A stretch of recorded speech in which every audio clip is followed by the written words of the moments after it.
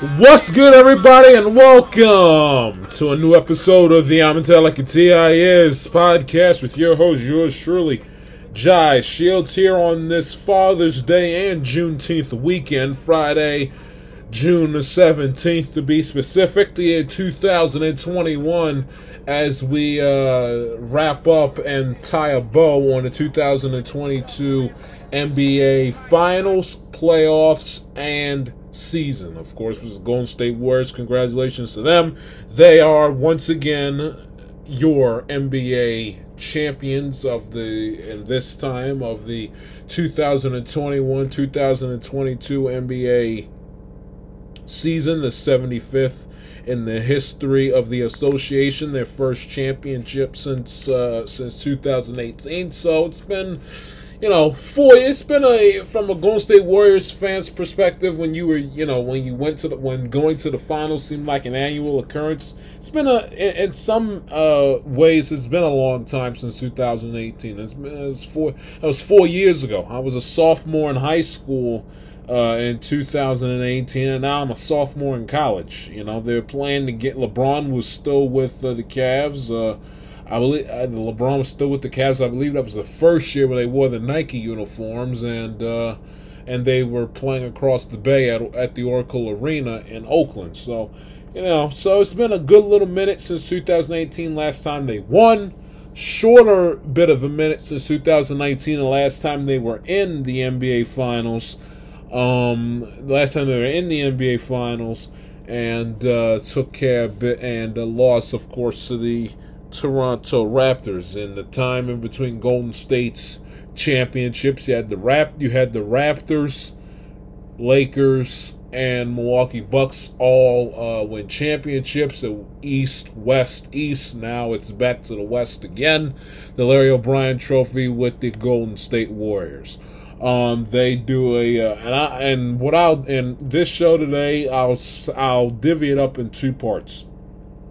I'll break down Curry's legacy and the Golden State Warriors side of things second, and kind of tie a bow on these entire NBA playoffs, which have been very, very, very average, to say the least.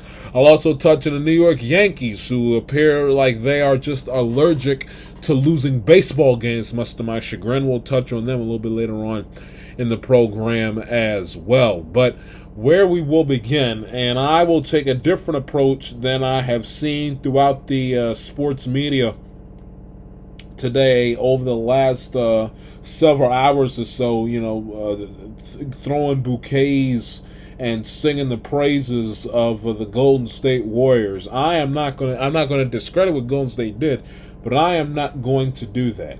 Instead, what I am going to do is key in on the Boston Celtics, who embarrassed from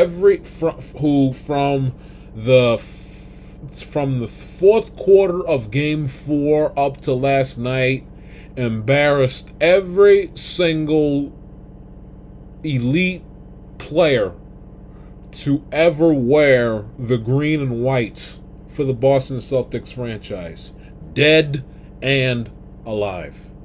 I'm talking, they embarrassed Larry Bird, they embarrassed Kevin McHale, they embarrassed Robert Parrish, Casey Jones, Bill Russell, Bob Cousy, Paul Pierce, Kevin Garnett, Kendrick Perkins.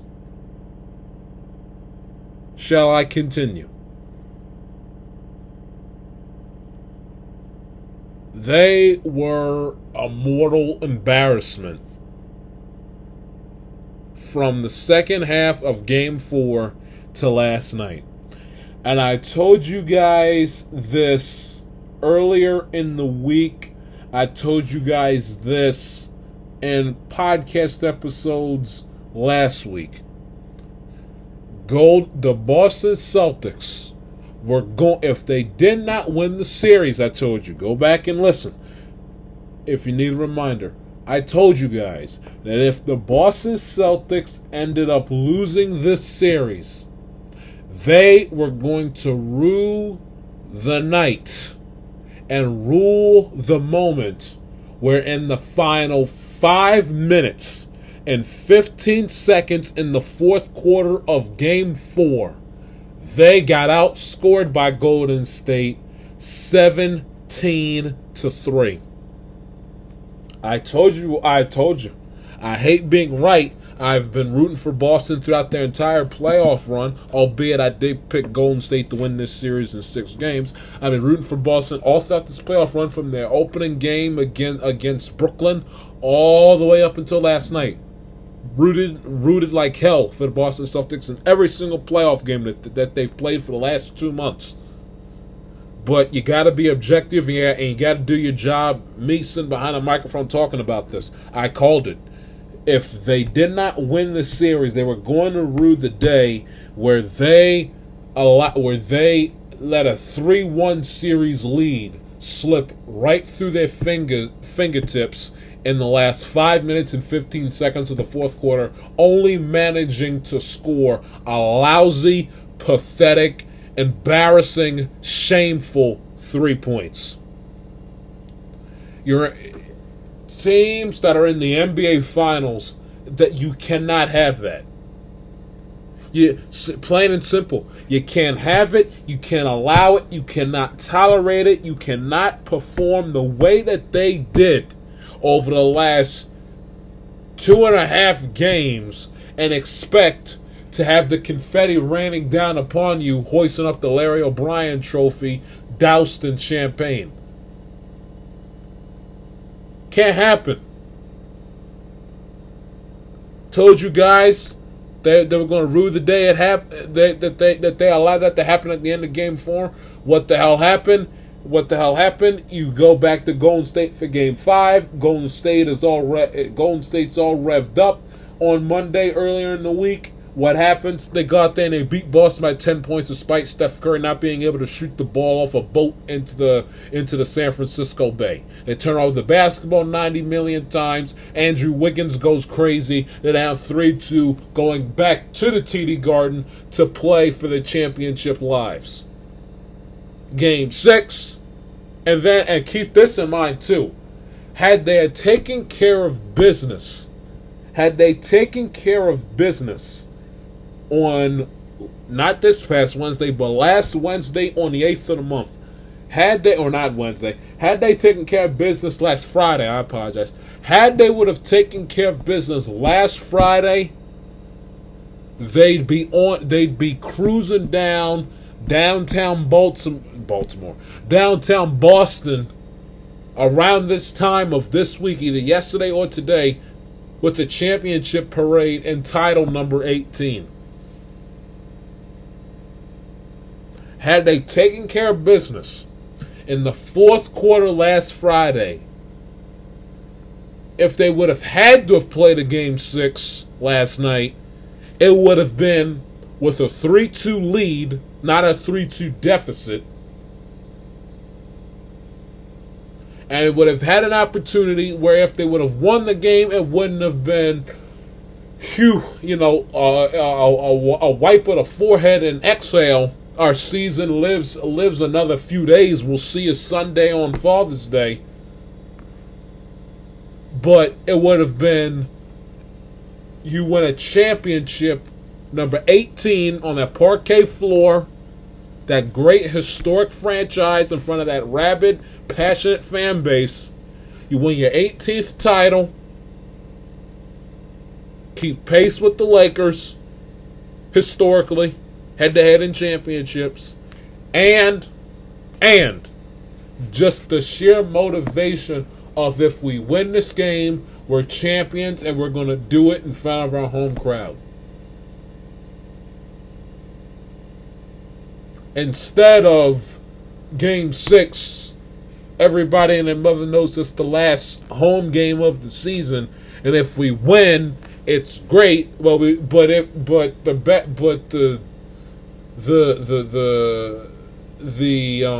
win-lose of it all is that if we win Game 7, we won't have an opportunity to win at home, which is what every sports fan that has a favorite team, no matter what the sport, they dream about that.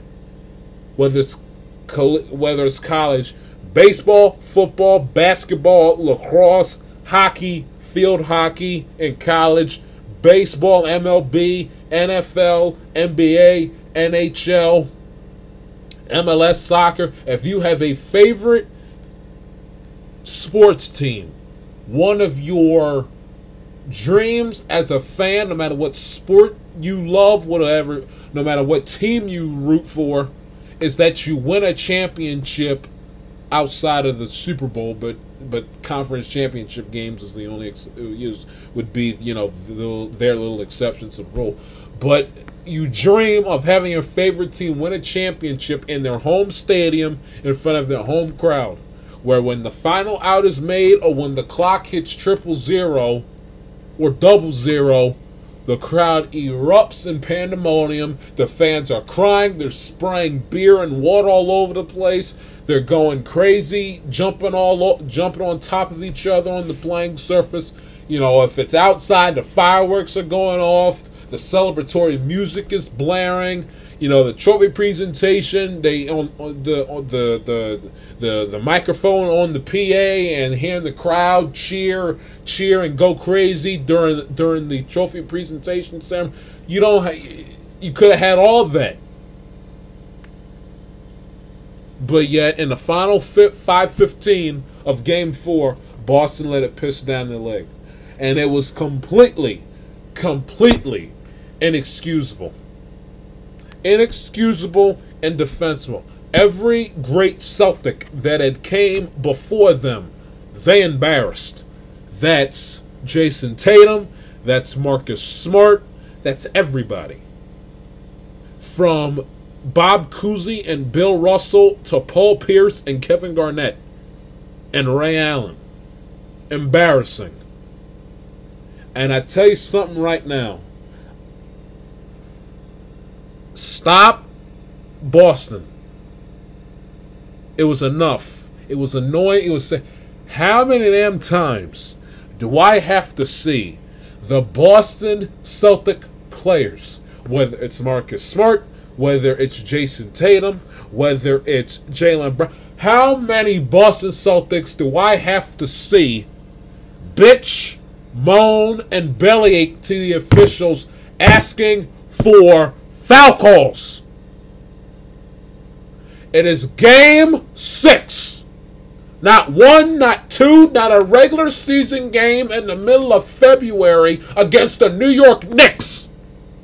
It is Game 6 of the NBA Finals. Your season, you're hanging on your championship hopes and your hopes of extending your season by one more game are hanging on by a thread.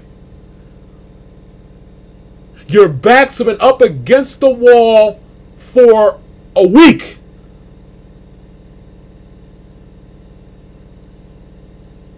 You had a sub 500 record at home in the playoffs this year. Instead of worrying about Tony Brothers or Scott Foster or whoever making sure that they blow the little whistle and call every single foul up, shooting foul up, blocking foul up, that's a charge, up out of bounds, up that's a double dribble, up that's a travel, up that's a carry, up that's a flagrant, with the stupid little replay finger up in the air. Got to go to replay. Got to go to challenge. Oh, guys, got to look at that. It's enough. It's enough. Hopefully they will have learned their lesson. It's enough. It's enough. It's annoying. It's tedious. Stop. Every single freaking time. Complaining and looking to the officials and getting on their knees, begging and pleading for the refs to call fouls in their favor. Guys, you control, if I sound like a broken record, I said the same damn thing on Wednesday. Control what you can control.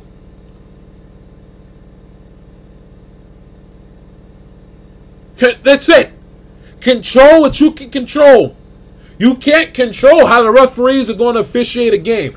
You can't control you can't control their judgment in deciding what's a foul, what's not, what is and what's not a foul, what's a technical versus what's a flagrant, what's a technical versus a common foul, what's a flagrant versus a common foul. You cannot control that. What should be challenged and go to replay? You can't control that. I tell you what you can control, though. Turning over the basketball 16 damn times.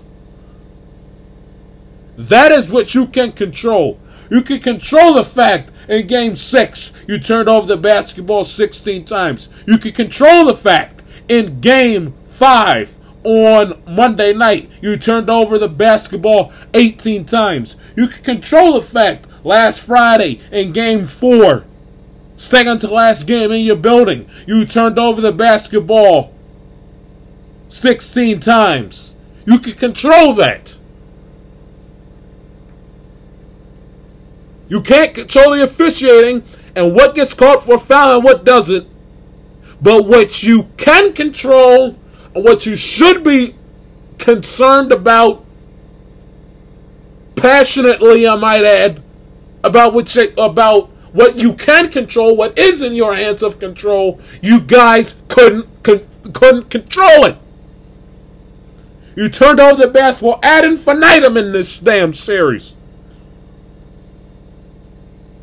Instead of telling and being on the officials' ass about how they're doing their job, look yourself in the mirror and focus on you guys doing yours. That is not turning over the basketball every single damn time you guys get your hands on it in an offensive possession.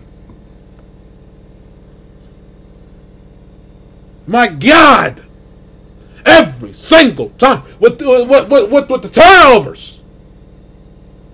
Marcus Smart getting into stupid, idiotic foul trouble.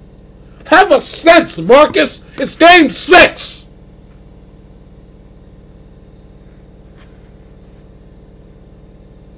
This isn't a game this isn't a game in the middle of February against the Charlotte Hornets. This is Game 6 of the NBA Finals. Smart getting into stupid, idiotic foul trouble right out of the gate. I mean, I'm sitting here watching and I'm like, guys, what the? Did you guys know there was a game on tonight? You guys got on your nice little run, and then it was like, and it flipped. You guys did a 180. You guys came out hungry, ran to go, and then all of a sudden, at the drop of a dime, you guys flipped. I'm saying to myself, my goodness gracious, guys, pull your head out of your asses. Out-rebounded, 44-41. And again, with the threes. I mean, oh my goodness. I mean, I swear, you cannot make this stuff up.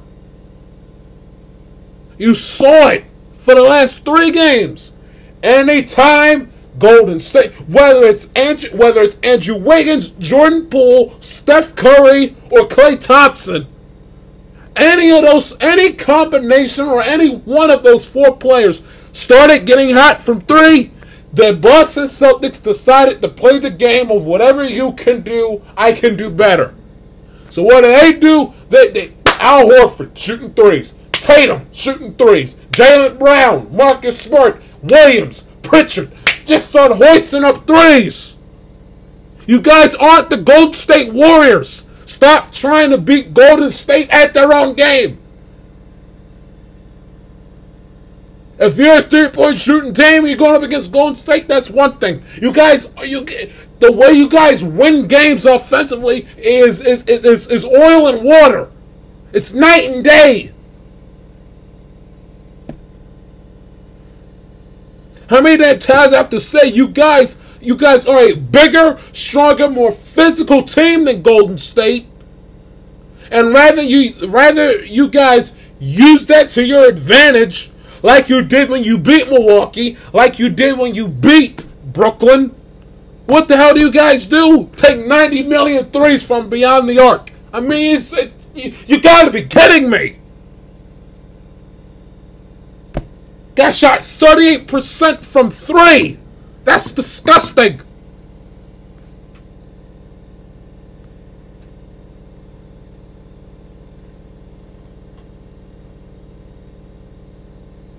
Put a body on somebody, drive the ball inside, make your mid-range jump shots, make your twos, finish at the rim, and let's play championship basketball. But no, we'll take 90 million threes because we see Steph Curry's getting hot and he's showing off in front of Aisha and his father. And it's the fox, the sour grapes. All of a sudden, we gotta start making threes. Gotta start catching up and keeping pace with Golden State. How many times your team's gonna learn that you can't beat Golden State at their own game trying to play catch up, playing that way? You lose every single time. I don't give a damn what the analytics say. To hell with the analytics. Put the damn ball in the basket. If that means you got to take a whole bunch of twos rather than hoist up 90 million threes, then so be it.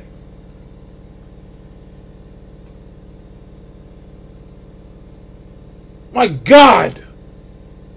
You guys had a 12-point lead at some point, and you pissed it down your legs. In Game 6 of an NBA Final.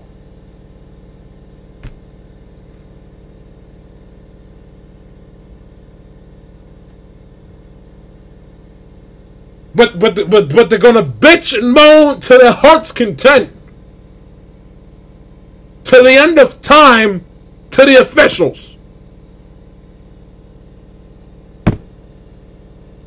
Yet all they did was turn over the basketball in this damn series.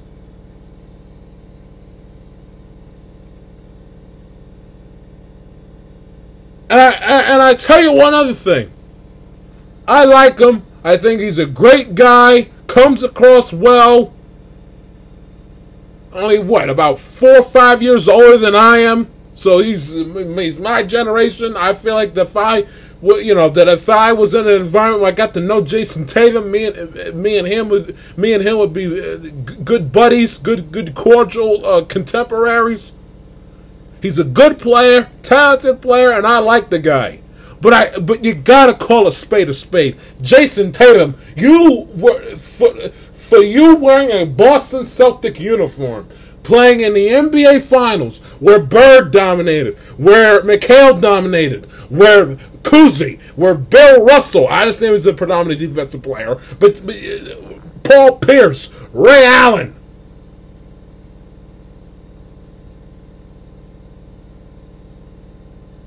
K.C. Jones.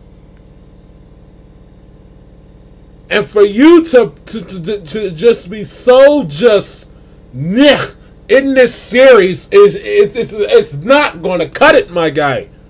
It's not going to cut it. You can't wear that uniform. Take your team to the NBA Finals and play You can't. The two do not translate, especially in must-win games that you're playing in your own arena. You can't have it. You can't. I mean, 6 of 18, 1 of 4 from 3, 5 damn turnovers, 2 points in the second half, 13 points overall for the game. I mean, are you kidding me? Are you? Come on, Jason. You're better than that. At least heading into this, I thought you were better than that. Come on. I understand he's had nice games, and he's looked absolutely phenomenal in games and in moments throughout all these playoff series over the last 2 months. But good Lord, that is downright shameful.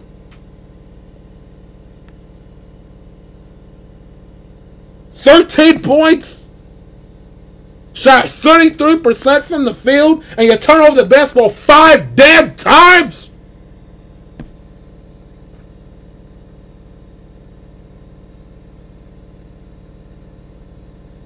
And I don't want to hear the argument, well, he's only 24. No excuses. I understand I'm not expecting him to drop 40 every game. I understand that. He's human. But good Gandhi, man, how hard is it not to turn over the damn basketball when you were supposed to be your team's best player?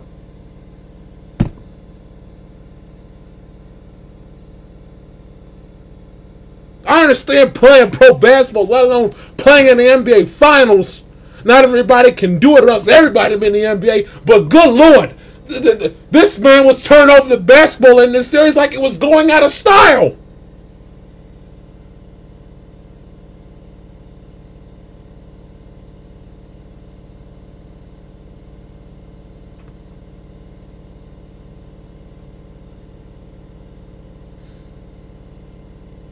And I tell you something else, okay? I tell you something else.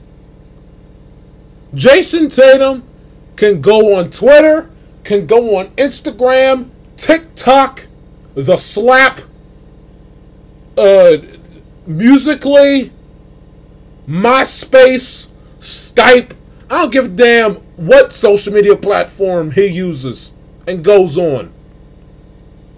But you cannot quote every sentence that the late great Kobe Bryant, God rest his soul, ever sputtered, ever said through his short, unfortunate 42, 43 years of existence and perform like that in an NBA Finals. I'm sorry.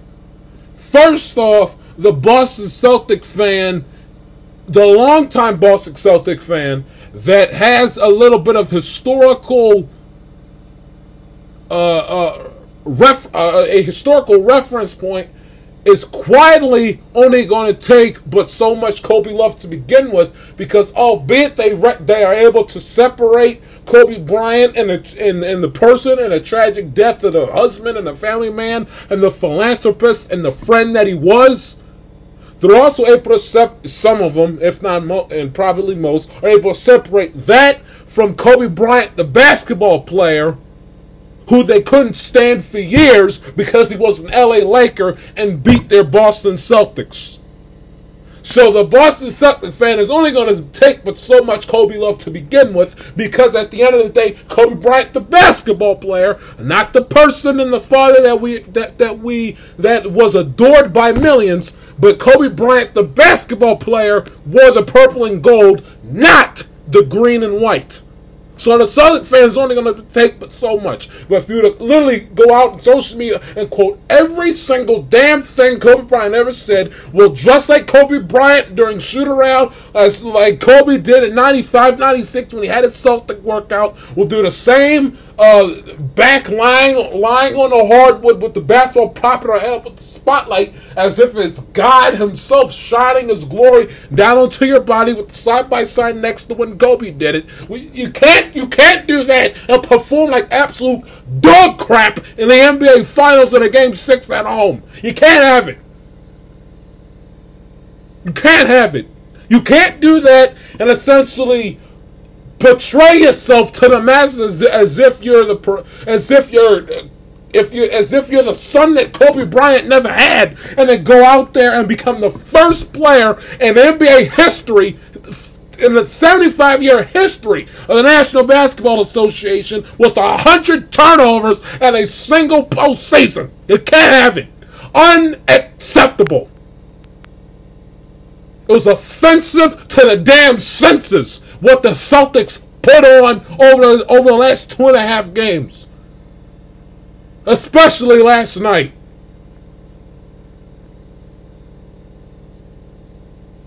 But stop quoting Kobe.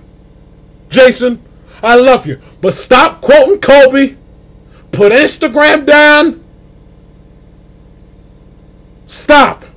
You want to be like Kobe? Get your ass in the gym tonight and work from tonight till whenever Game 1 of the new season starts in mid-October, and work your ass off to make sure the next time you're in an NBA Finals that you bring your team home. that when you're down 3-2 playing a game 6, whether it's at home, on the road, or in Antarctica, that you force a game 7. Or when you have an opportunity to go up 3-1 in the NBA Finals in a game 4, final minutes of the fourth quarter, you make sure that you close the deal. That you make sure that your team goes into game 5 with a 3-1 lead instead of having the series down 2-2. You want to be like Kobe? Put in the damn work. Enough with the quotes. Enough with the stories. Enough with the lookalike tributes. Okay? Because the Boston Celtic fan could give a damn about Kobe Bryant, the basketball player, on a day where their team had to watch, for only the second time in the history of the franchise, had to watch an opponent celebrate winning an NBA championship in their home arena. Get in the gym and work your ass off. I'll be rooting for you to do so. I'm a fan. But as you all know, listening to me over the last 3, 4, 5 years, whatever, that sometimes the fans got to be your harshest critics. Be like Kobe, get your ass in the gym. And Brad Stevens up in the front office makes sure that Jason Tatum has a point guard to work with. And Ime Udoka get a stronger. You did a phenomenal job, Mike, as a first-year head coach taking your team to the NBA Finals. Black man, no less. Round of applause from me. But Ime Udoka, get control of your damn team. Tell them and get. If you gotta go Coach K on their ass, go. Do not hesitate to do so. Make sure that the next meaningful game your team plays, that they don't every single 5 seconds look to an official looking for a whistle or looking for a foul to be called. Help your team mature over the offseason. Because Golden State in this series, minus Draymond Green and his annoying antics, were the more mature, more emotionally stable team than Boston was. Not mentioning the fact that, and I've said this all series long, that you had a feeling that Golden State might win simply because of the fact that outside of the Memphis series, which only took them 6 games, they really had not a cakewalk, but they didn't have to play a deep series throughout any standpoint of their playoff run. They took Game 4 off against Denver. They took Game 4 off against Dallas. Won the conference finals and first round series in 5 games when they really could have swept them in 4. And their toughest task was against Memphis in the second round. And that series only went 6 games instead of 7. Meanwhile, Boston, it's been nose to the grindstone full 7-game series since they swept the Nets right out of the playoffs in 4 games. It was 7 against Milwaukee, the defending champs, and 7 against the Heat in the conference finals. And then this series, it was 6. And if they would have won last night, it would have been a 3rd straight 7-game series for them. All could have been prevented had it not been for 3 points in the last 5 minutes and 15 seconds of Game 4. We take a break. We turn to the Golden State Warriors side of things. This is the Amatella Katias podcast.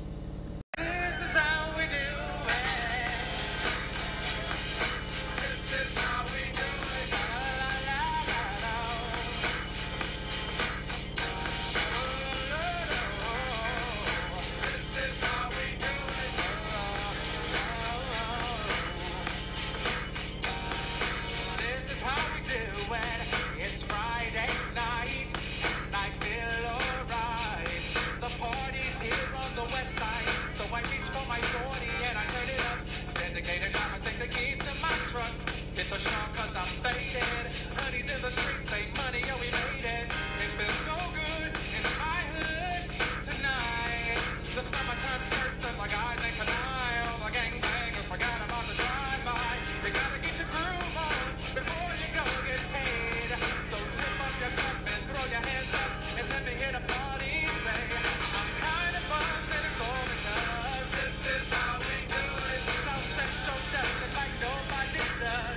Gonna miss talking NBA basketball.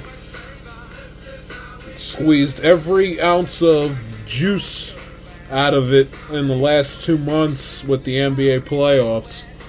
You know, when there's movement, you know, free agency is coming up. Very soon by the opening few days of the month of July. So if there's big time movement, trades, action, of course I'll break that down. I'll break that down for you guys. As per usual. What else do I want to say?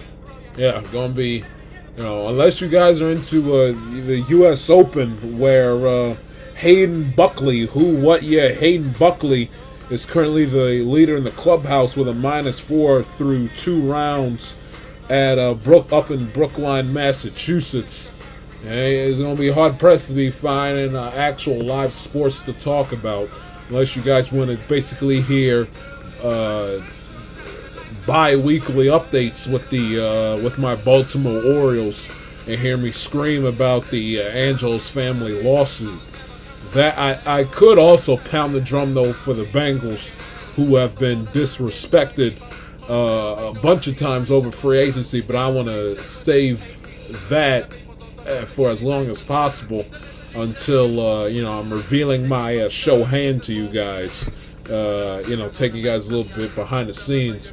But I want to discuss this sometime in August, either when training camp opens or about a few weeks out from the opening season, because I've had it with all the slander with the Bengals and the Buffalo Bills essentially being talked about as if they're the 2007 New England Patriots or the 2004 Patriots. It's just sickening. We will also have the great Timothy Russo, the eldest of 4, the oldest son and the oldest kid of course, my good friend Christopher Mad Dog Russo. We will have him on the program next weekend on Wednesday. On Wednesday's show, should be an intriguing conversation with him. Haven't really had much guests on in quite some time. Not the NBA playoffs is over with. We can now the summer shows after the NBA playoffs provide for much more easier, smoother shows, because outside, unless something unforeseen happens on paper, there's really not a whole hell of a lot to talk about outside. You know, when it comes to live sports outside of baseball, and you know, baseball is what it is. But outside of baseball, really ain't that much. You know, NFL, try not to do NFL in May, June, July. You know, we touch on it April. We touch on it March, April with free agency and player movement and the draft. May we do it with the schedule releasing. So you're talking football from September.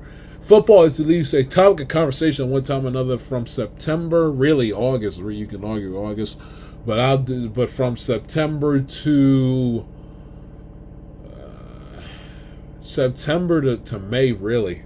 May with the schedule release, April with the draft, March with free agency, February with the Super Bowl, and those of you who care about the scouting combine. June and July, unless something really crazy, a la Deshaun Watson, I stay away from NFL, and of course, I was dying for something to talk about, so I also tie it in the Minkah Fitzpatrick signing with Jesse Bates and his future with the Bengals going forward. But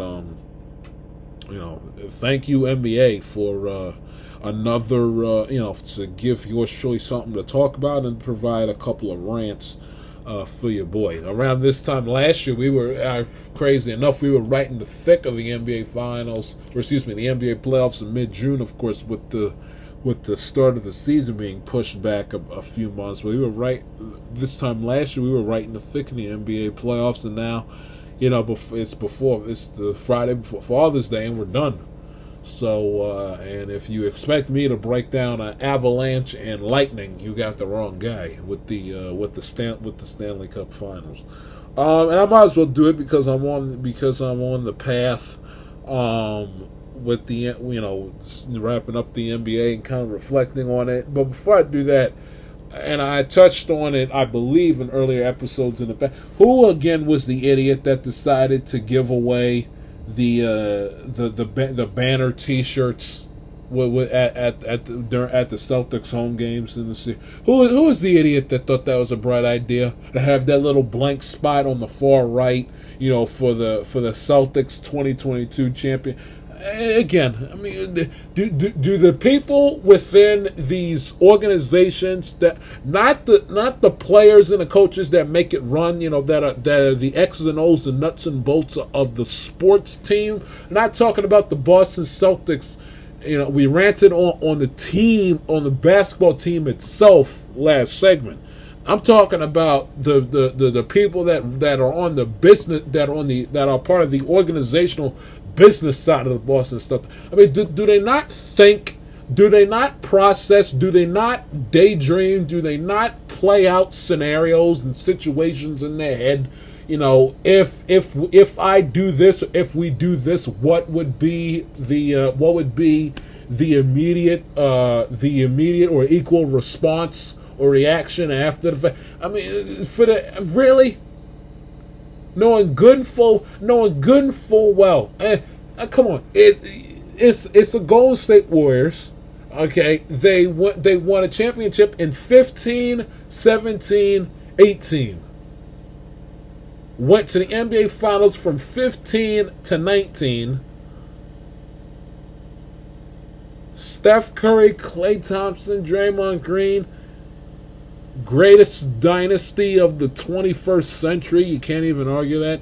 The greatest dynasty of 21st century NBA basketball, and you guys, I mean, come on. I understand Celtics, as far as historically, the Celtics are here. Golden State's a little bit below them when it comes to history and stacking up Larry O'Brien trophies. But I mean, who in their right mind in the Celtics promotions department thought that was a good idea? We'll create a T-shirt.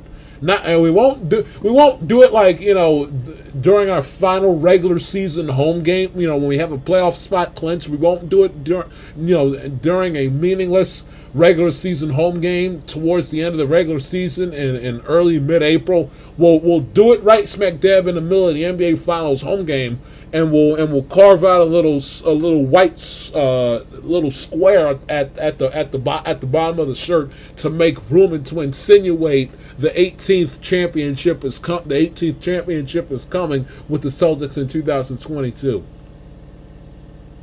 Bad enough that it's not necessarily bad enough, but it's enough motivation for Golden State when they go on social media and they see the hashtag "It's all about 18" with the Celtics logo next to it, or they see "It's all about 18" plastered all over the TD Garden and on the Celtics clothes, and that's a motivation in and of itself. Not to mention playing in the NBA Finals for the first time in 3 years and trying to win it for the first time in 4 is enough motivation in and of itself. But, I mean, who was the idiot that thought that was a brilliant idea? And go figure, wouldn't you know it, came back to bite him in the ass. So much that Draymond Green has his moments where you can't lie. He's funny, and you gotta have to appreciate his personality. He has his moments where he drives you nuts, but like when I ranted about a week and a half ago when he was absolutely disgusting and he was spending more time doing his podcast and getting in the gym, improving his game. But he has his moments where he is just. He's got a charming sense of humor, to put it to you that way. And he posted a picture of him on social media with him. I guess somebody within the Warriors organization got a hold of one of those T-shirts, and he wore it. And he, matter of fact, I'll pull it up here on Twitter so I can read to you exactly what it said.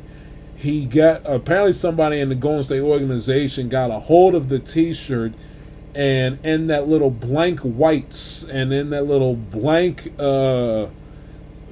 white T-shirt, he wrote.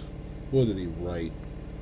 I saw. It's funny about Twitter, you know, when you're scrolling through stuff by accident, you're able to find a whole bunch of other stuff. But when you go back and you look for something that you found intriguing by accident, all of a sudden you can't find it.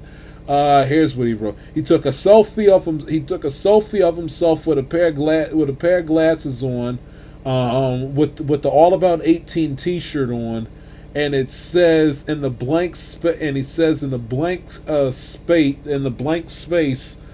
Above the green rectangle, Warriors in all caps, arrows pointing at him, writing in all caps, nope, double exclamation points, maybe in 23, which is funny. Which is funny because maybe, you know, of course, maybe next, you know, sorry, you didn't get it, maybe next time, you know, maybe next year. And then, of course, it also ties in 23 because, of course, because Draymond Green's jersey number, of course, is number 23. But which I found that to be interesting. But who are the idiots that thought it was a good idea to sign off on that within the Celtics promotional and fan relations department? Is the multi-million-dollar question.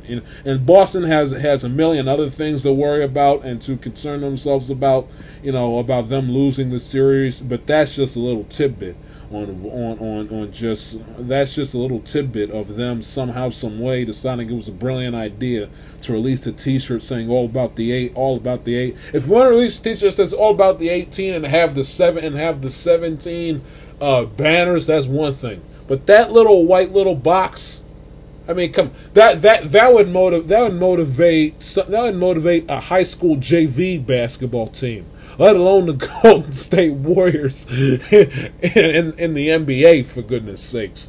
But anyway, that is neither here nor there. As far as the Golden State Warriors is concerned, listen. It's their first title since 2018, which we discussed, which we not passive aggressively, but have mentioned. It's their first title since 2018 when they beat LeBron and the Cavs, and their first NBA Finals appearance in 3 years, first championship, of course, in 4. Klay Thompson, again, and I said it when they beat Dallas in Game 5, when they won the Western Conference, and I'll say it here again. You know, there's more likable elements to Golden State, to this specific Golden State team, rather than current teams, because one, it's not a super team. They built their team, of course, from within, and the regular way of going out and signing rejects of other, not Andrew Wiggins isn't a reject, but he's a reject from the Minnesota Timberwolves organization. Taking another man's trash and making it your own treasure.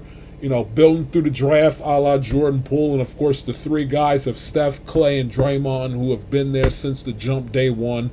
No Kevin Durant, no super team, superstar players joining forces, teaming up. You didn't have any of that. Unlike their 16, 17, and 18, 16, 17, and 18 championships. Or not 16, but their 17 and 18 championships. You didn't have that with them. A much more likable element about Golden State this year, and of course Klay Thompson. It was a long time coming. Last NBA Finals he played, he ended up tearing his Achilles, and and who would have thought that it would have been the beginning for a very, very long, very, very long and tedious, emotionally and physically tedious rehab process for him. Then he's out for the entire 2020 season. Warriors, worst team in the sport. Steph Curry breaks his wrist. They win less than 20 games, get themselves a top lottery pick to allow and get themselves a good draft capital to allow a Jordan Poole to fall into their lap, into their lap in the draft. They're one of the worst teams in the sport. The pandemic comes along to push back the season. 4 or 5 months because they're so bad in the NBA. Wanted closure on the season for them to have their playoffs. They get the money from TNT, ABC/ESPN. They don't get invited down to the bubble. 2021 season comes around. It's pushed back to about a few days before Christmas of 2000 and pushed back a few days before Christmas in 2020. And then, the news breaks in mid-November that Klay Thompson tears his ACL during a shoot around in a gym. All of a sudden, now he's gone for 2 straight seasons. Misses a good portion of the 2022 season. Comes back just in the nick of time prior to the Warriors' playoff run. They manage him. They manage him with kid gloves. There's nights where he was frustrated on the bench. He was kicking and screaming. He tore the ACL first. I said Achilles. He tore the ACL first in the finals against Toronto, and then he tore the Achilles in the offseason on November 19th. But you saw in the games that in the first few games he played was kicking and screaming, that his minutes were limited. You saw that he although he was glad to be back out there on the basketball court, he was frustrated as hell that he wasn't back to his old self, the old Klay that we've all come to know and love. Took him a minute to get his legs underneath him, to get his rhythm back, to get his groove back. There were many games throughout the playoffs where he didn't look like the Klay Thompson of old, and he not that he was bad or anything, but not that he lost a step, but I mean, hey, he's coming off a back-to-back season-ending leg injury, so there are moments where Klay Thompson really didn't do a whole hell of a lot. Not in overall, but in quite a few of their games throughout their playoff run. By his standards, I'm pretty sure he feels like that he underperformed and underachieved in the NBA Finals this year compared to what he normally does. Albeit he's had quite a few very good games, in the playoffs. Of course, Game 6 against Memphis, had a sensational night against them, and he had a sensational night against them in the second round.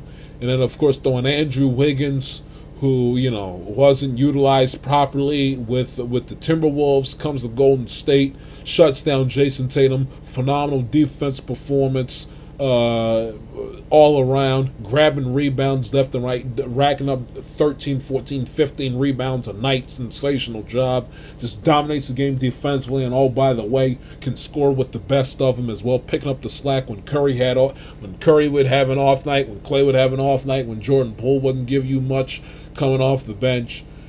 Just the way Golden State won. Now, I again never have rooted for Golden State, never will. But this is their, outside of their first one in 2015. This is like their most feel good championship of their dynasty run.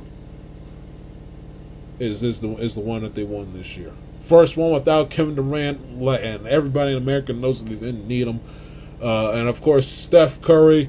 Hurting his ankle in the back end of the regular season, missed plenty of time. Warriors had to somehow take down the Denver Nuggets and MVP and Jokic, while also managing Curry with kid gloves, with kid gloves, and making sure that that he's playing, because he's their best player, he's their MVP, and you can't win in the playoffs without him. But also not making sure that they go 0 to 60 with him too quick, because it was the first round of the NBA playoffs.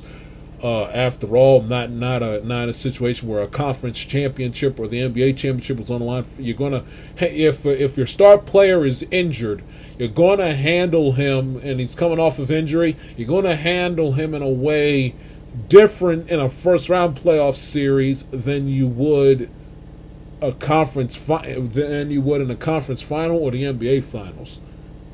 Because you know in the conference finals, NBA finals, you get a championship and hardware out of it, legacy, immortality. You win a first round, you go all out to win a first round playoff series. Great, win a playoff series, but you gotta play another series. And if you lose that next series, what does it matter whether you won the first round playoff series or not? So they had to manage Steph Curry and his minutes very, very carefully. The formula that they had early on, where it was Steph Curry coming off the bench, just shooting the lights out of the building, while Jordan Poole took his place in the starting lineup, turned out to be a rapid success for the short shelf life that it had. I mean, just a very good playoff run from Golden State. And again, the only time that they were tested outside of this series, the only time in the Western Conference playoffs they were tested was their second round series against Memphis. Only time, 6 games, not even the full length. They didn't even go to distance with 7. They went 6. That's the only time, and they probably could have went 7 had not John Morant gotten hurt. And of course, we can forget the physical and rowdy, rambunctious series that was, with the technicals and the jawing and the trash talk and the broken elbows and what's a flagrant technical, this, that, and the other. I mean, who's going to forget that? Not to mention Golden State in that embarrassing loss where they damn near lost by 50 points. Let's not forget that either. So that's a nice little consolation prize for the Memphis Grizzlies to have in hindsight. Hey, look at us! We beat the NBA champions in a playoff game by almost 50 points, and at one point in time, another we led by 50 points. So they can have that to chew on heading into next season. As far as Steph Curry's legacy is concerned, I mean, what do you want me to say? He's obviously top 75, top 100, 75, 50, 25, 20.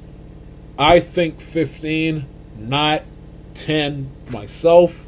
Do I think calling him top 10 greatest player in the sport is blasphemous?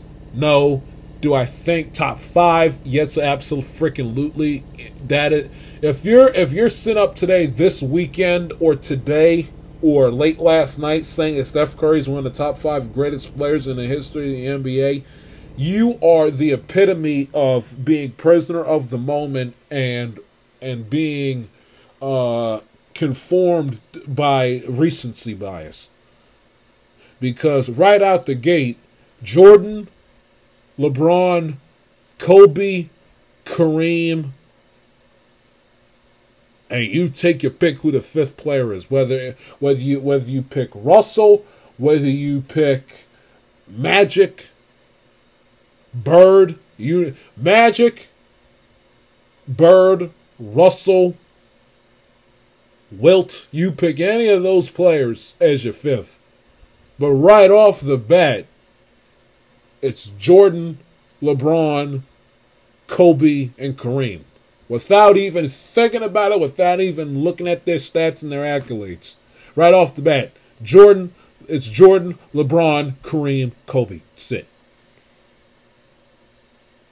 And the 5th, Magic, Wilt, Russell. You take your pick. Larry Bird, you take your pick who the 5th best player is. I don't think it's Steph Curry, but you take your pick who the 5th best player is. And calling him the 5th best player less than 24 hours, about 18 or so hours after the fact that after you won the championship. I mean, you talk about being prisoner of the moment and recency bias. Again, I don't think he's top 10, me personally. Top 15 for sure. 15 to 11, no doubt. And if you Put him in your top 10. My only rebuttal is going to be whose place is he taking? Is he taking Wilt's place? Is he taking Russell's place? Is he taking Magic's place? Whose place is Steph Curry taking on your top 10 greatest players of all time list? Because even though he and LeBron are even in rings, and he's 3-1 versus LeBron, LeBron was 1-3. He's still not a better player historically than LeBron James is. LeBron has won championships with 3 different teams, which counts for something. He is the player that orchestrated against Curry, where remember he got the technical and he got thrown out of the game for throwing his mouthpiece in Cleveland. He orchestrated the lone 3-1 series comeback in NBA Finals history against Curry. Curry, best player on the team, no Draymond Green, no Kevin Durant at the time, won 73 games, and they collapsed like a cheap tent. LeBron's won in 3 different places, and he blows Curry out of the water when it comes to records. Whether it's points, assists, I mean, you don't need me to call the roll. Albeit Steph Curry's a greater shooter than LeBron, there's more aspects of the game that LeBron is better than Curry at. Without even an argument. Despite the fact that Steph Curry has a better record in the finals, not just head-to-head against LeBron, but overall, he has a better record. He's still not historically a better player. He just isn't. And also the intangibles of the 3-1 comeback against Steph, and him winning in 3 different places counts for something too. I saw people make a big deal out of about LeBron. I want my damn respect. That's what he said when the Lakers won a championship in October 2020, and Steph Curry did nothing but throw bouquets at his teammates when he had a phenomenal 40-point performance in Game 4, and of course after the game when he was crying in Game 6 last night. I understand where the pro-Steph Curry, anti-LeBron person, or person that's not so much in love with LeBron, is coming from. I understand that, and as I've gotten older, I've been able to see and understand where the people that aren't head over heels in love with LeBron and aren't head over heels LeBron James fans come from. I'm able to see that, and I'm not even talking about the people that call him out with the with the Nike China thing and the China NBA controversy and the hypocrisy with that, and the fact that, God forbid, a multi-millionaire, now billionaire athlete that's the face of the sport, and LeBron, who you say his first name and everybody in America knows who you're talking. God forbid. So I'm not even throwing it into the equation. I'm talking about strictly LeBron James of basketball. I gotta understand how and as I've gotten older and I've talked to a few more people and listened to a few more people and have really gotten an understanding of because basketball is the last sport, ladies and gentlemen, that I have sunken my teeth into as a sports fan deeply and really critically, in large part because of the show. But the other sports I've been knee deep in because I've had favorite teams. NBA took a little while for me to get to that level, but as I've gotten to that level and as the years go by, I can see where people are coming from, because at times LeBron James does have a I'm LeBron James and you're not mentality.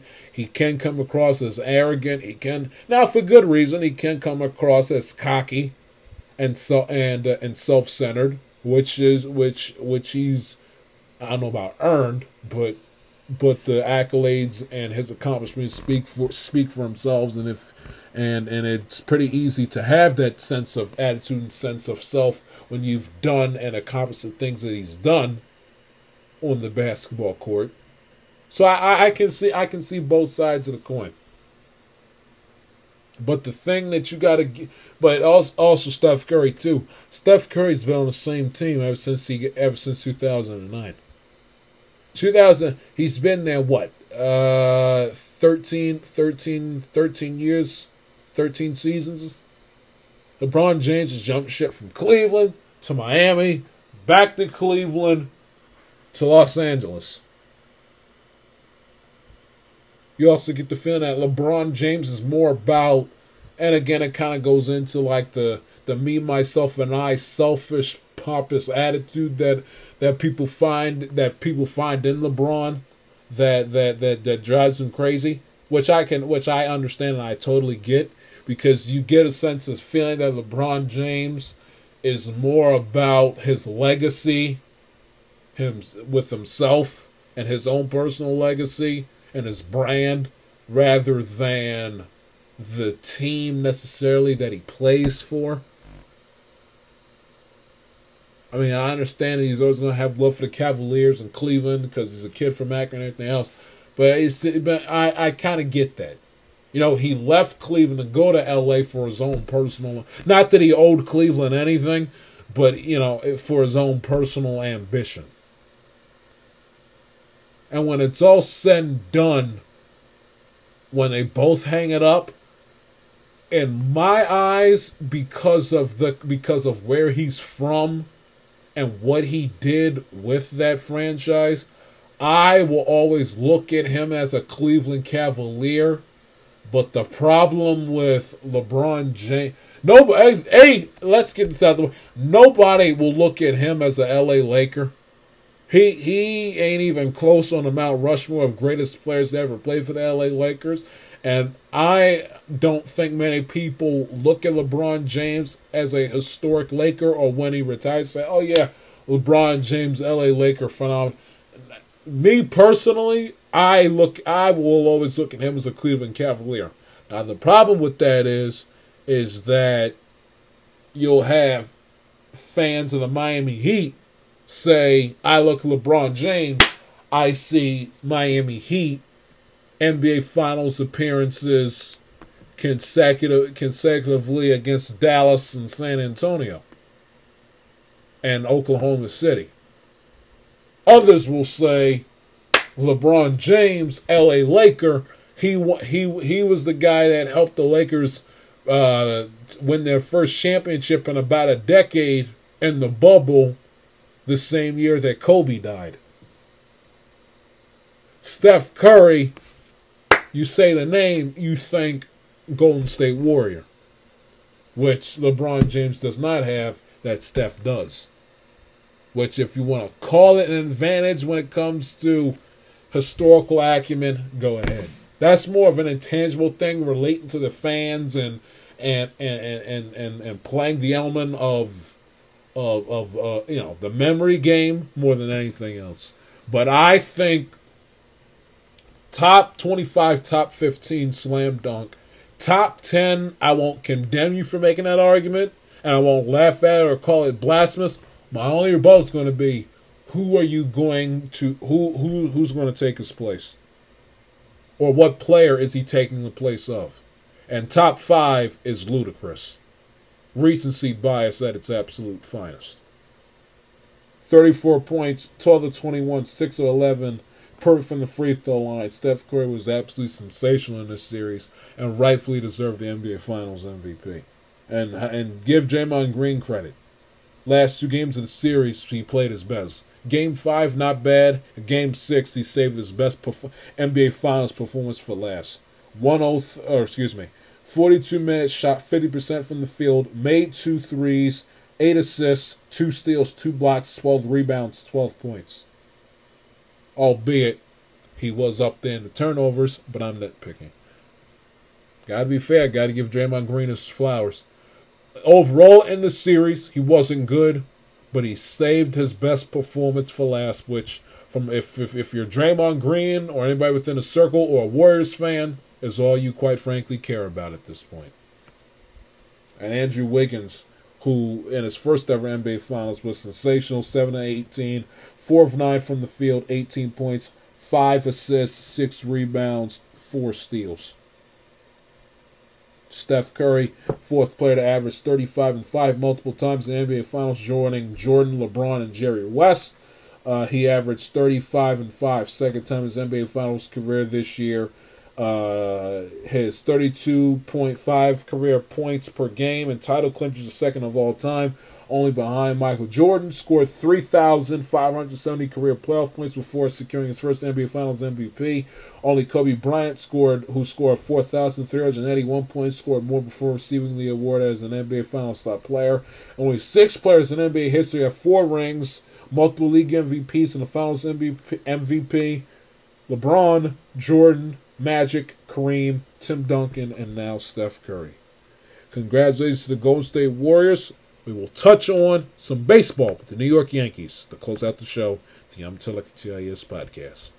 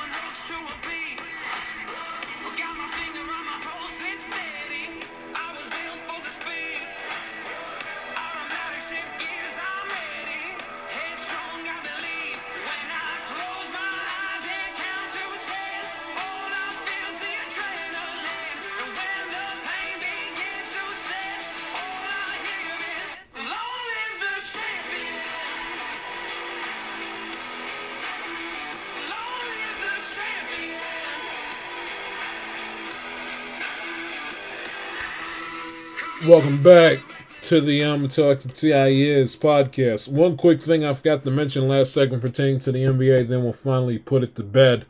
The NBA Finals itself was not for it to be a 6-game series. It was not a great NBA. It wasn't a great NBA Finals. I mean, if you ask me to give it a grade on the letter scale, I'd give it a C, leaning towards a C minus. I mean, no games that were decided by the final possession, no overtime games, no buzzer beaters, and that really kind of goes for the NBA playoffs as a whole. I mean, the Western Conference Finals stunk.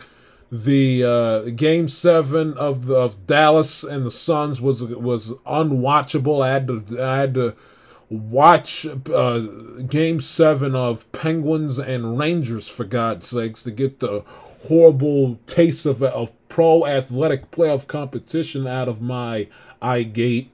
What else? The Suns and Pelicans series wasn't bad, although for it to be a 6-game series, that series wasn't great, but wasn't bad. It was very compelling.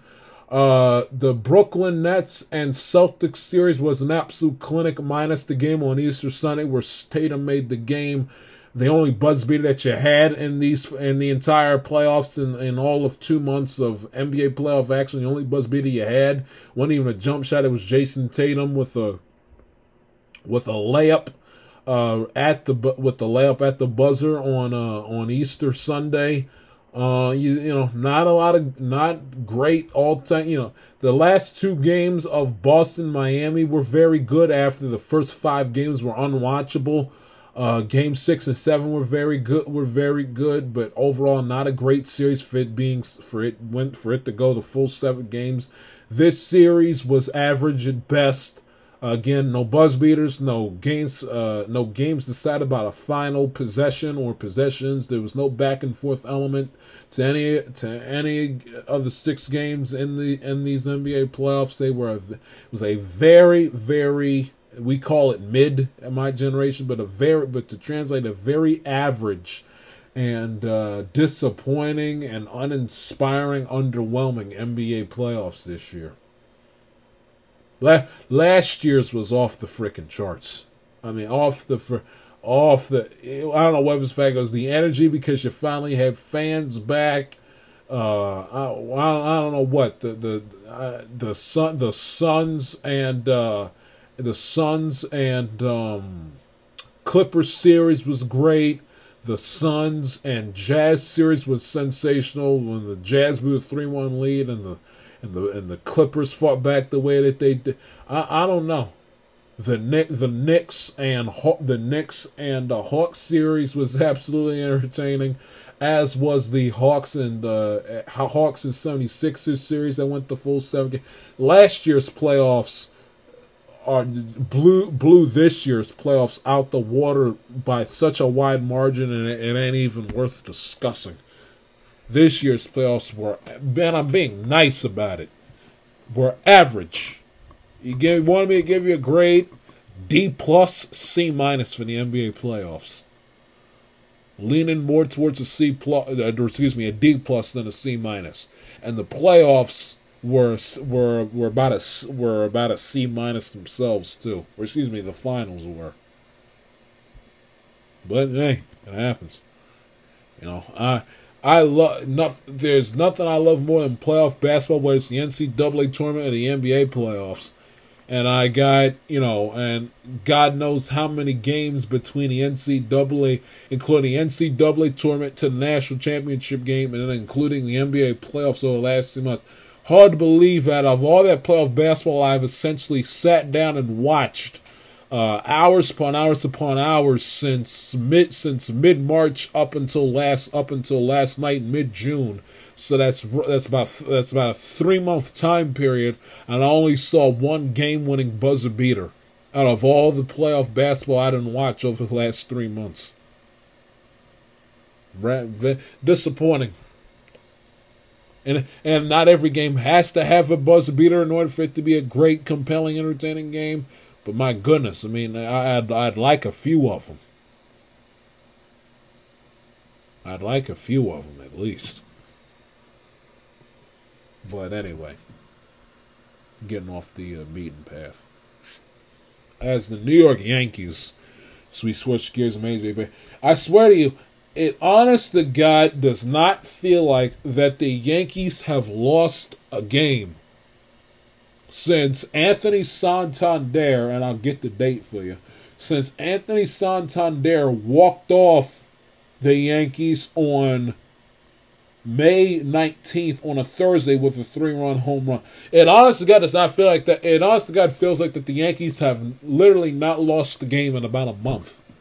That's how well they've played over the last month. They've played so damn well over the last month. And as a longtime Baltimore Orioles fan, lifelong, and a diehard Yankee hater, it makes me sick to say this, but the New York Yankees are the best team in the American League, and honestly, the best team in baseball. I hate to say it. I hate to admit it. It pains me that I have to say those words on my own damn show, but they are.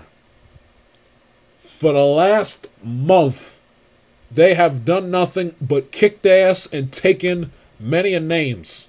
They just got finished sweeping the Rays out of the Bronx earlier in the week. Anthony Rizzo with a walk-off home run to complete the sweep. Anthony Rizzo is what a trade that was. Give Cashman all the credit in the world. That Anthony Rizzo trade was sensational. Joey Gallo, on the other hand, has not been, although he did have some moments last week where he had shown good signs of production. But of course, knowing Joey Gallo, that's probably going to be short-lived. It'll come back to bite them in the ass in October, which would be much to my delight. And how about Aaron Judge, who has just been absolutely sensational for the Yankees? You know, he took a lot of criticism and a lot of abuse for being a player playing on the New York Yankees who had an injury history, and him turning down the big fat contract that the Yankees gave him offered to him prior to the season starting this year. He turned it down and said, "You know what, Cash? You know what, Hal Steinbrenner? I'm worth more than that." take your offer back. I'm going to go out there and prove to you why I'm worth more than what you're offering me. Well, it's only June 17th, but it looks like Aaron Judge is winning in the is winning the bet against he's winning the bet against himself. He's in 232 at bats. He's hitting 310, 25 home runs, 49 RBIs, and OPS of 1.063.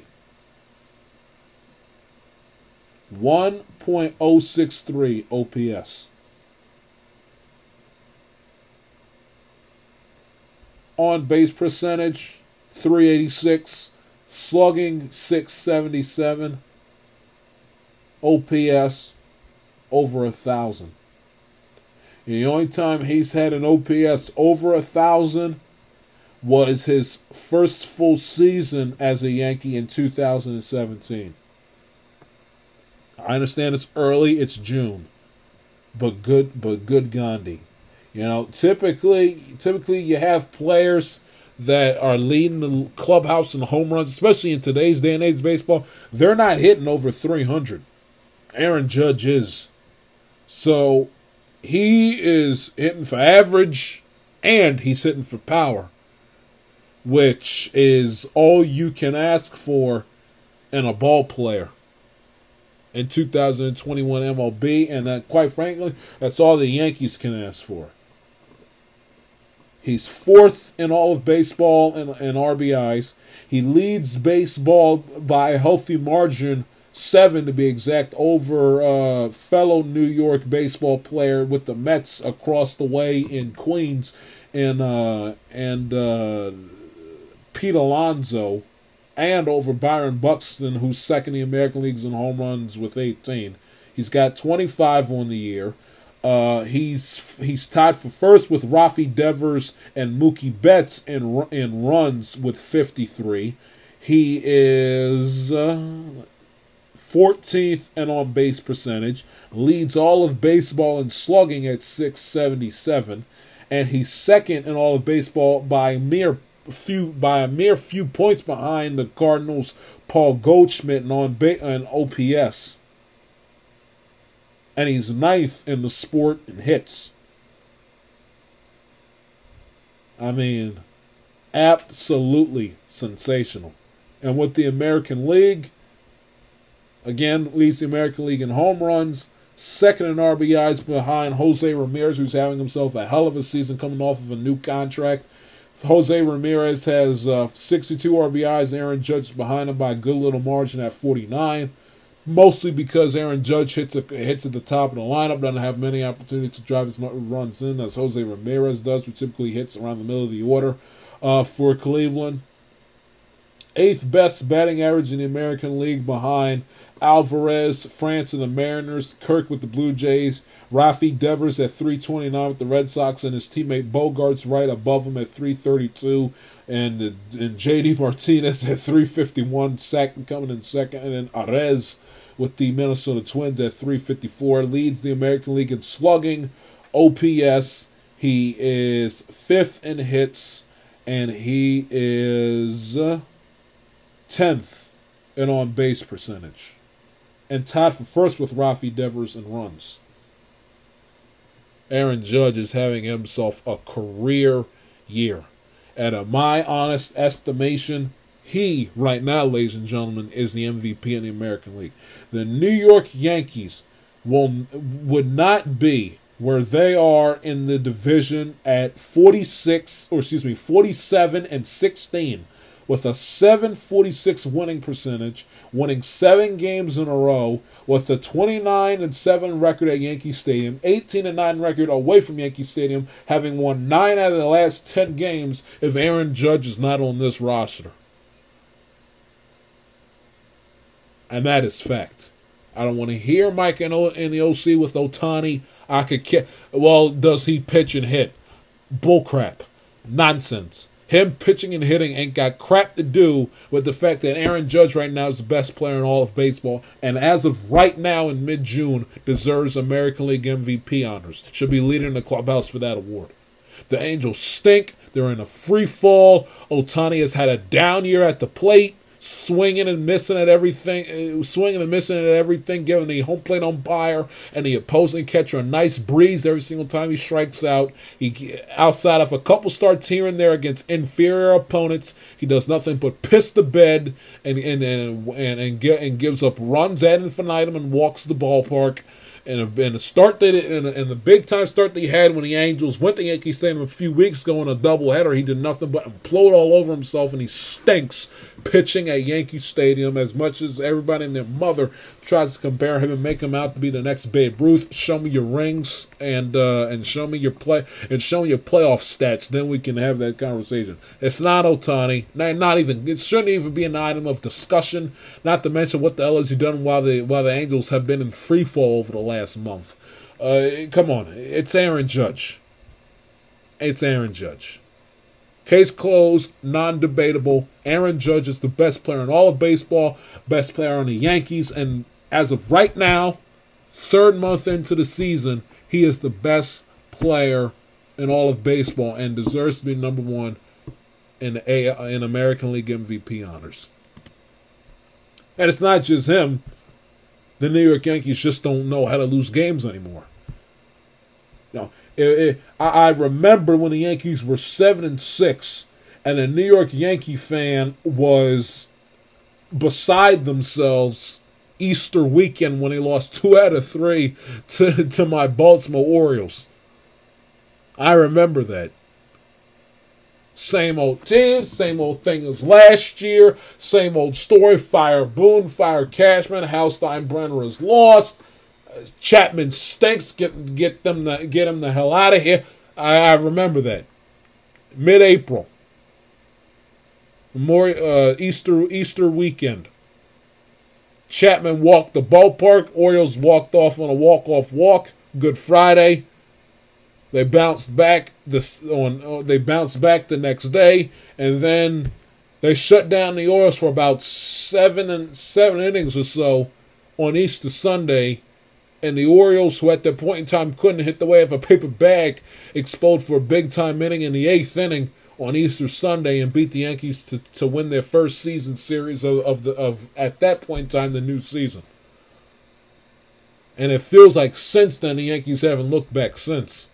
To me, it feels like they haven't looked back since the Anthony Santander walk-off home run down the left field line on May the 19th, after the Yankees, when Boone and Judge did nothing but bitch and kick and scream over the new wall in left field.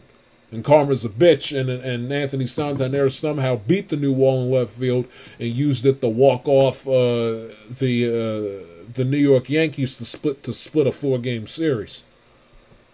And the Yankees, to me, how I've looked at them, and I haven't seen every game, of course, with going up against the NBA playoffs and NBA Finals, but every single time I sit down and watch the Yankees play, they win. Last night, case in point, beat the Rays 2-1, Anthony Rizzo walk-off homer. Anthony Rizzo by himself offensively won the game for the Yankees.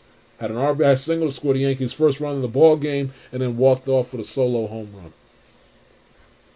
And the Yankees' bullpen's been better off with Chapman on the IL. That also has been an unspoken. Maybe not unspoken, but that also has been a not an unpopular, but you know what I'm trying to say. It's been a key. It's been a key in a sick way. It's been a key reason why the Yankees have been so hot, because Chapman, who's been garbage all season long, who isn't the Aroldis Chapman of old, hasn't pitched in quite a long time. Not to mention Nestor Cortez Jr., who's just been absolutely sensational. Every single time he goes out there on the mound, you know, it's like teams got to essentially pull teeth in order to get runs out of him. Went 5 1/3, gave up 3 hits, 1 run, struck out 4 when the Yankees beat Tampa in 4-3 back on June 15th, first game of the series. And on the season, in 12 starts, he's 6-2 with a 1.94 ERA, 75 strikeouts, and 69 2/3 innings pitched. And by the way, who drafted Nestor Cortez, the Baltimore Orioles with their first-round draft pick in 2017. Couldn't make this shit up if you tried, folks. Excuse my language. And also, speaking of the Orioles and the Yankees, interesting stat. The Orioles, this year's Orioles team, who took care of business splitting a 4-game series up in Toronto, by the way, a phenomenal job by them, as they come home for a quick little homestand. This one kicking off this weekend against the Tampa Bay Rays this weekend on Father's Day and Juneteenth weekend. The Orioles have 4 wins against the Yankees this season. 4 wins. 2, I do not believe, let me go ahead and check. I do not believe the Orioles have beaten the Yankees at the Bronx this year. Let me see. I'm not confident that the Orioles have beaten the Yankees in the Bronx this year. No, they did. May 23rd. So that's 1 win. That's 1 win, and they didn't split. But the Anthony Santander home run was to avoid a sweep. That wasn't a split. So that's 1 win. The Santander walk-off home run, that's 2 wins. And then when they took the first series of the year against them on Easter weekend in on Easter/Jackie Robinson Day weekend, was wins 3 and 4, or 1 and 2, 3 and 4 to round out my list. So they've only won 1 game up at the Bronx. Now, granted, they've only been to the Bronx once this entire season. The Orioles and Yankees have played a bunch in the first 2 months of the season, and they only have taken 1 trip to the Bronx all year long, with the majority of the games, 7 of them being played at Royal Park Camden Yards in the first 2 months. No, wait, I'm all over the place today. My apologies. They've been to the Bronx twice. So the Yankees have been to Baltimore twice, and the Yankees have been to the Bronx twice. They were in New York and home against New York in May, home against New York, and in New York in the month of April. They got swept by them in late April, where they looked like the Orioles of 2019, and then they've had a couple of other series along the way. So they have 4 wins against the Yankees this season. So if you go back, they are 2-1, 2-1, 2-4, 2-5, 6, 7, 3-7, 4-7, 4-8, 9. So they're 4-9 against the Yankees so far this year. And the Orioles don't play the Yankees again. They do not play them at all in the month of June. And they don't play the Yankees again until after the All-Star break in the back end of the month of July. And that's who the Yankees and the Orioles, they open up the second half of the season against each other after the All-Star break on July the 22nd, for a 3-game weekend set of the weekend of July the 22nd. And the Orioles don't go to New York until their last road trip of the season, which isn't until September the 30th. So the Orioles and Yankees only play each other 2 more times the rest of the season. It's June 17th. They only play each other 2 more times the rest of the way. 1 more time in each building. So open up the second half in mid-late July. And then the Orioles don't go to Yankee Stadium again for the final time of the season in the last road trip on September 30th and the first few days of the month of October. Which is interesting. But I expect it because the Orioles up until Monday, Tuesday of this week, the Orioles had gone, a full 2 months into the season, having not yet played Toronto. So, but that's the way the schedule bounces. But anyway, getting back to my original point, the Orioles have 4 wins against the Yankees this season. No other team in all of baseball can say that, because no other team in baseball has beaten the Yankees that many times this season in 2022.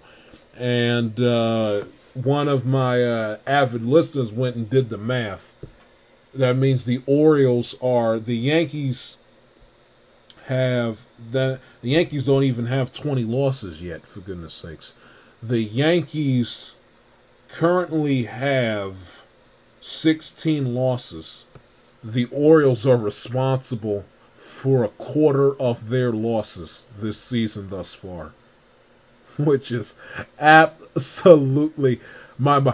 They're the best team in the sport. World Series contenders once again. Aaron Boone is Casey Stengel. And yet 25% of the losses are at the hands of the Baltimore Orioles. And they're the only team in the sport that can say that they've beaten the Yankees 4 times this season. They're 40-10 in the last 50 games after starting 7-6. Something about the game of baseball, man, I tell you. Something. And one last little thing before we say goodbye. The New York Yankees, like I said, they never lose. They never lose at home, if you want to be more specific about it. The New York Yankees, 14 straight wins at home for the first time since 1961. Think about that for a minute. No other team has had a better start to the season than the New York Yankees, outside of 2001 Seattle Mariners, who of course folded like a cheap tent at the hands of the New York Yankees. But that is your show, and an episode of the Amatelica TIS podcast in the books. If you like what you heard, news to the program, please do not hesitate to subscribe. Follow your boy on Twitter and Instagram at the J Shield. The show on Instagram at Amatelica_podcast, and the show on Twitter at Amatelica_it_TIS. Tim Russo, looking forward to a conversation with him. He is coming up on Wednesday's show. Happy Juneteenth to my black brothers and sisters, and happy Father's Day to all the fathers around the country. Happy Father's Day, happy Juneteenth. Y'all stay safe. Y'all take care. Have a great weekend, everybody. See ya.